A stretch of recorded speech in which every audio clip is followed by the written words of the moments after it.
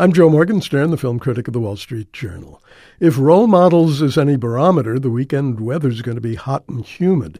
This is a quintessential summer comedy dropped into early November. It's furiously raunchy, occasionally bright, and eventually benumbing.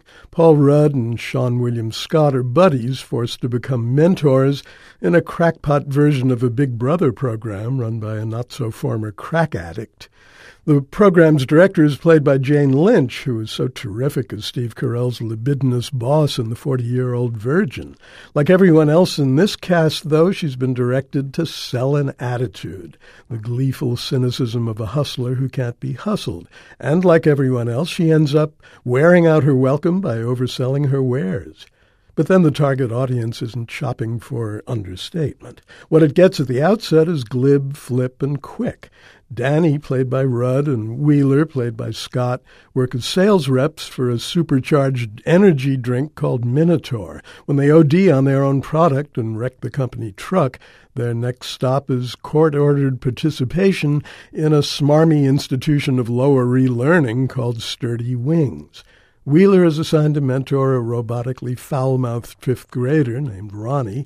Danny pairs off with Augie, a 16-year-old refugee from reality who's obsessed with his role in a flesh-and-blood fantasy variant of Dungeons and Dragons. But something bizarre starts to happen around the halfway mark, maybe because no one knew how to develop the original premise. The film is almost completely taken over by the fantasy game, a wildly overproduced outdoor free-for-all that borrows its look from the rock band Kiss. Some of it is funny in a dumb way, but as the game wore on, I found myself wondering why I was watching a screwy kid doing battle with a gay king and his medieval chain-mailed knights.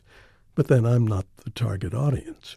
Madagascar Escape to Africa continues the saga of the animals who escaped from the Central Park Zoo and landed in the island nation of Madagascar. This time they try to return to New York aboard a rickety airplane piloted by penguins, but crash land in Africa. At first they mistake their ancestral cradle for San Diego or possibly New Jersey, but there's no mistaking the new film for Pixar.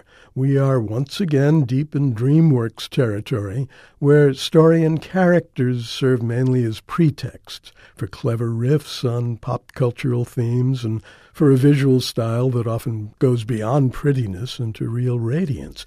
It's like Roots, says Marty the zebra, as the African adventure unfolds. Well, the roots are shallow, but the sequel is good-natured, high-spirited, and perfectly enjoyable if you take it for what it is, more a product of accretion than inspiration. Grown-ups with a memory for movies will tick off the sources and references. The Flight of the Phoenix, in which an aircraft was built from salvaged pieces.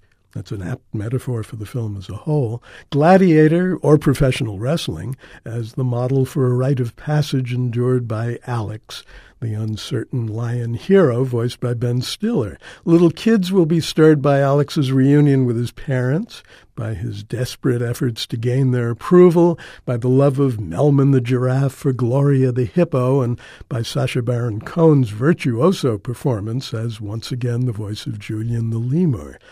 Julian's colloquy with the gods of a volcano is only the product of his perfervid imagination, but it isn't accreted, it's inspired. I'm Joe Morgenstern, the Wall Street Journal's film critic. I'll be back on KCRW next week with more reviews.